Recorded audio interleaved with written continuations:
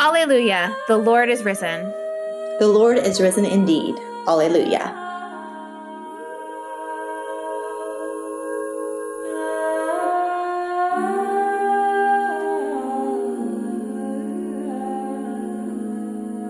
If then you have been raised with Christ, seek the things that are above, where Christ is, seated at the right hand of God. Set your minds on things that are above, not on things that are on earth, for you have died, and your life is hidden with Christ in God. Welcome back to Sacred Season. I'm Danielle Hitchen. And I'm Erin Hawley. Sacred Season is dedicated to coming alongside listeners like you with encouragement for whatever season you're in, but especially if you're parenting in the little years. Each episode is built around a season of the liturgical calendar. We believe the church calendar is a helpful way of discipling our hearts and our time, and that each season can lead us into deeper relationship with God and a deeper understanding of ourselves. Happy Easter, friends. A little late. What a glorious church season it is. After the wilderness season of Lent and the emotional roller coaster of Holy Week, we get to celebrate the wonder and beauty of an empty tomb, a risen Christ, conquered death, and direct relationship and access to God. Amen. Amen. Easter, or Eastertide, is the second longest season in the church calendar, second only to ordinary time. It lasts from Easter Sunday until the Feast of Pentecost, which is 50 whole days. And we have intentionally decided to air this episode during Easter time, not just on Easter Sunday, so that we can continue to celebrate the goodness of the resurrection for these full 50 days and indeed for the full year. So the Feast of Eastertide also includes the Feast of the Ascension, which is the day that we celebrate Christ's ascension into heaven and being seated at the right hand of the Father and fully enthroned as King over all of creation. As I was preparing for this episode, I realized that I have no idea where the word Easter comes from. And it turns out that the word Easter has thoroughly pagan roots. Around 600 AD, Pope Gregory sent the monks to the British Isles to convert locals to the faith. This was to be done rather sneakily, by slowly and surreptitiously co-opting their traditions and holidays to also and then eventually only celebrate Jesus, saints, or other Christian religious holidays. The monks managed to do this pretty successfully, even renaming almost every celebration except for Easter. Easter, both past and present, was celebrated around the same time as the Jewish Passover, also called the Paschal season. The festival of the goddess Eostre, spelled E-O-S-T-R-E, was celebrated around the same time as Passover each year. So naturally, the Roman monks sought to convert this festival into a celebration of the resurrection. They more or less succeeded, except that the Anglo-Saxons clung to the name Eostre instead of eventually adopting Pascha, as is common in Eastern Europe and is still used by the Greek Orthodox Church. I love that history, Danielle, and I also love just the timing of the church calendar, and that Easter takes place during spring. Spring is my definite favorite. Spring is definitely my favorite season. It's a season of renewal and new life, which dovetails so perfectly with Easter. And I imagine that for many of you, spring might also be your favorite season. Growing up on a ranch, there's the promise of green grass after the hard winter. There's tulip shoots that grace our yards unless the deer eat them first. They promise sunshine and warm days and just point us to the promise of newness in Christ as well. Oh man, I totally resonate with that. Every spring as the flowers start to peek out, I just think about Revelation. He is making all things new. And I love that we get to see that physically manifest in our world each spring, the renewal. So, in case anybody out there has been wondering about the prevalence of eggs and bunnies at Easter time, these symbols also have their roots in a pagan festival of Eostre, which was a celebration of springtime and fertility. And the bunny was originally a European brown hare, which was celebrated for its ability to conceive and carry another litter while the first has yet to be delivered. That sounds like a nightmare. Hey, mamas? Yes. Not for humans, thankfully. And eggs have long been a symbol for springtime and fertility. And the ancient Germans apparently brought these two symbols together as they said that a mythical hare would lay colored eggs for well-behaved children on Easter or Eostre's Day. German immigrants brought this tradition to the U.S. in the 18th century, and eventually it was co-opted and commercialized by the broader American society. But eggs have actually have long been a symbol of new life. Ancient Christians used to dye eggs red to represent the blood of Christ. The hard shell was the symbol of the tomb. Then on Easter, you would crack the eggs open and a white, spotless egg emerges, symbolizing Jesus' resurrection and how our lives are washed clean by his blood. And we included a recipe for how to dye super red Easter eggs in our show notes in case you're interested in doing that. One thing I love about the church calendar is that our biggest holy days, Christmas and Easter, are not only preceded by a season in which to prepare and anticipate them, but are also followed by entire seasons in which to celebrate them. So if you didn't get around to dyeing Easter eggs before Easter, or doing your Easter picture studies, or making that special Easter treat, or, recording and producing your Easter podcast episode by Easter Sunday, you have 50 whole days in which to continue to enjoy those traditions and those treats. And this is a great way to model for our children that Easter isn't just one day, and to help them really get into the spirit of the season. So speaking of the spirit of the season, when we focus on Easter, maybe even more than at any other time during the church's liturgical calendar, we focus on the gospel. We focused on the fact that Jesus died for our sins. The reality is that Jesus changes everything, and that Easter changes everything. We have hope because of the resurrection. And Romans 10:9 tells us that because if you confess with your mouth that Jesus is Lord and believe in your heart that God raised him from the dead, you will be saved. One of my little boys has prayed over and over again the prayer for salvation, which I just love his heart. He wants to be sure. But that prayer is really simple. And it just acknowledges that we as humans are sinful, that we have a sinful nature, and that we choose to sin, but that is immaterial in light of Christ's immense sacrifice on the cross, that he took our place on the cross, that he paid the entire price for our sins, and that because of him, we have hope. Sometimes Christians talk about having a verse for the year. And this year, Psalm 71:14, I think, is the verse that God gave me. And it says, "But as for me, I will always have hope. I will praise you more and more." And that hope is because of Easter. That hope is because what Jesus did on the cross in paying the penalty for my sin. So I can tell my sons and later my daughter with full assurance that Easter changes everything. And I love one of the things that A.W. Tozer writes is that one characteristic that marks the average church today is lack of anticipation. That Christians, when they meet, do not necessarily expect anything unusual to happen.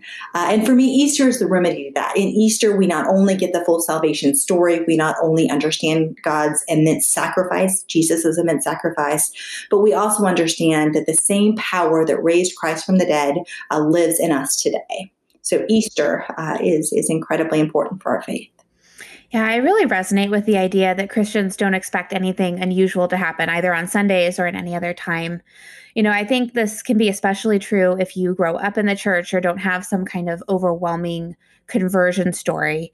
And I think one of the biggest challenges to raising kids in the faith well is to help them catch a sense of the awe and wonder of Christianity, which is essentially the awe and wonder of Christ's death and resurrection, of God's big story and big plan. And there are lots of wonderful children's books out there that I think help kids kind of catch the story of the fall through Jesus's first coming and death and resurrection, and then all the way up to Jesus's second coming. But it's important for parents to really model what it looks like to live faithfully and to live with awe and wonder in light of the gospel. I think one of the key lessons that we can help model for our children around Easter time is just the idea that we don't have to be perfect. At bedtime not very long ago, one of my kiddos says, Mom, I just wish I were perfect. And I can really resonate with that. I can relate to that because I wish I too were perfect. And of course, that's never, ever going to happen. But as a recovering people pleaser, I hope to teach my kiddo that even though we're not perfect, that's completely okay. None of us are immune from mistakes, but the beauty of Easter really lies in the gospel's promise that there's nothing we can do to make God love us any more or any less. Rather, we are restored to a right relationship with Him, with God, because of what Jesus has already accomplished. Perhaps the three most powerful words that were ever spoken here on earth are uttered by Jesus on the cross when he says, "It is finished." I just love that idea that because of what Jesus has done, our salvation is complete. My kiddos don't have to worry about getting things perfect because Jesus has already taken their place. So when we put our faith in Jesus, when our children put our faith in Jesus, he signs and seals us. He utters, "It is finished." I love that point. I mean, Easter really does change everything.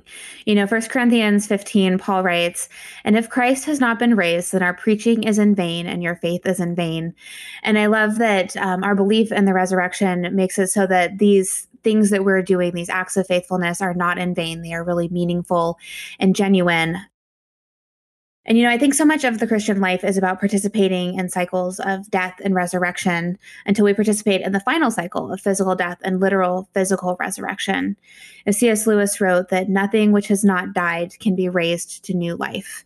And the term we generally use to describe these cycles of death and resurrection is sanctification. It's a refining process wherein God weeds out our sin, helps us to die to ourselves for the sake of gaining the kingdom, and then rise to new life in him. And as we think about our sanctification and the idea that Christ is making all things new, it's encouraging to realize afresh each year that God really means all things: our physical lives, our spiritual lives, our emotional, relational, mental lives. I love that reminder that God means all things, that he's renewing all of us, our physical and our spiritual, as Daniel said, our emotional, our relationship lives. And I think there's something really unique about resurrection power. Nikki Gumbel says that when people think about the love of God, they think about the cross. Then they think about the power of God, they think about the resurrection. So as Aslan rose from the stone table and the lion, the witch, and the wardrobe, our Jesus also rose from the grave on that third day. He conquered death. And even more, he promises to raise immortal all of us who believe in him, to make, as Daniel said, all things new. And I love that he doesn't start over with a blank slate. He doesn't shake and etch a sketch and wipe us out and start all over. But God does something even more magnificent. He takes our broken, sinful bodies and he makes them new. And as we've talked about before, this says something really important about our bodies. They are good. Mm-hmm. Absolutely. And, as we think about sanctification and participating in cycles of death and resurrection, I just want to remind everybody that we are not called to sacrifice or die to self for the sake of learning endurance or proving our love or because God desires something in our suffering. Jesus says that for whoever would save his life would lose it. Whoever would lose his life for my sake would find it. So we are called to death because in losing our life, we gain everything.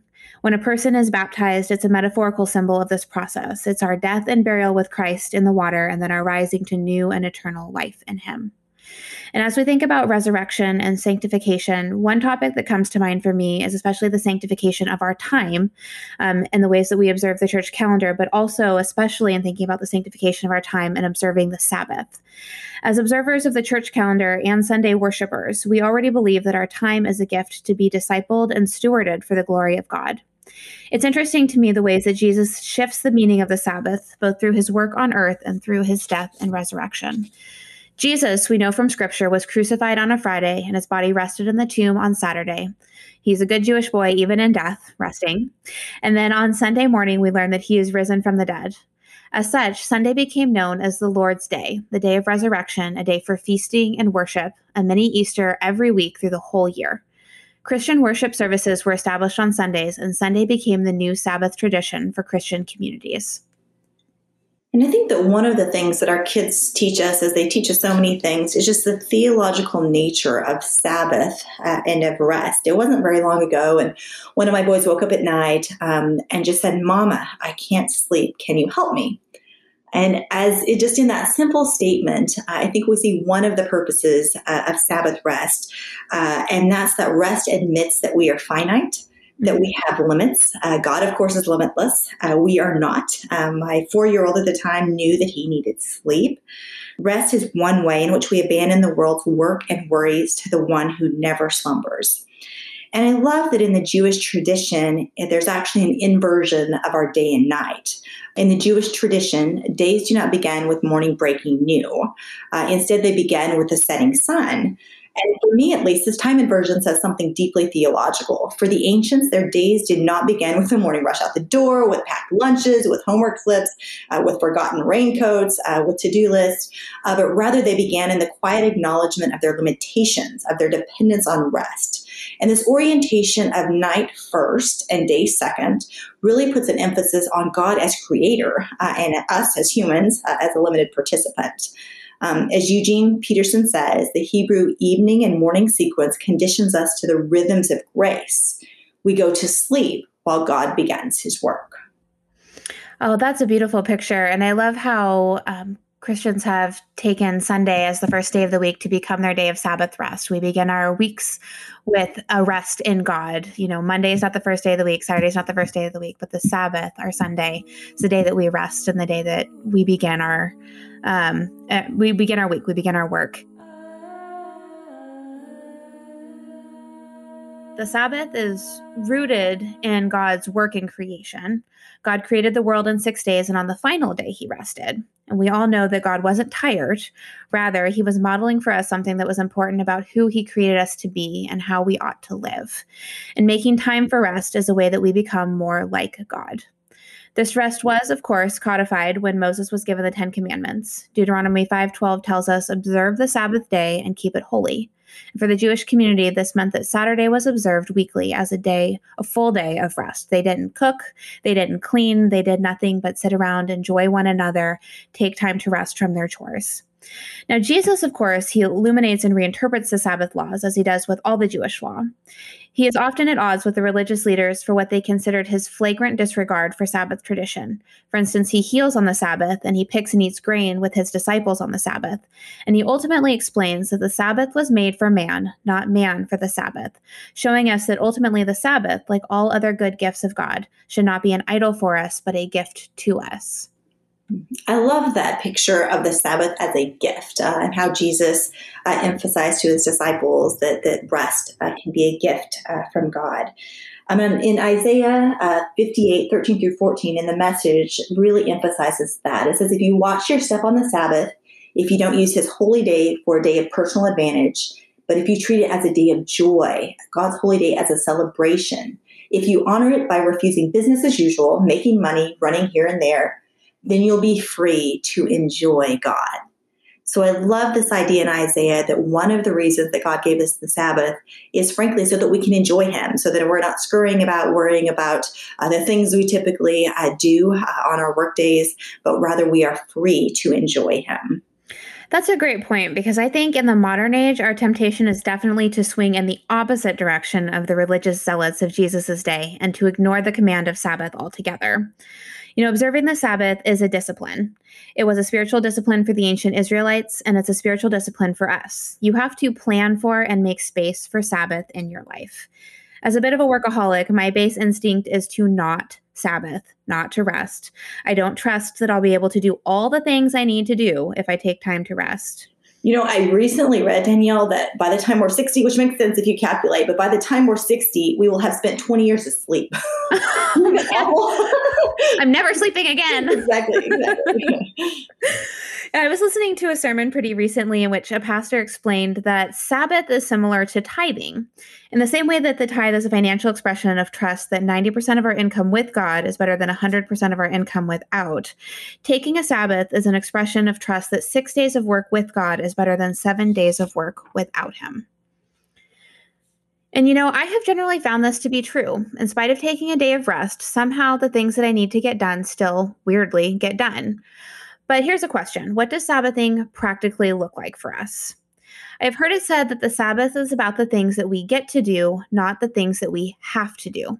This has been a really helpful way for me to think practically about what Sabbath rest looks like for me, and it's a great mindset shift. It's a reminder that I get to go to church and worship with my children, however challenging that can be on a Sunday, rather than that I have to manage my children during a worship service. I love this perspective of getting to enjoy worship with your children. During the pandemic, of course, many of us have had our children with us in service, providing that we feel comfortable going to church service.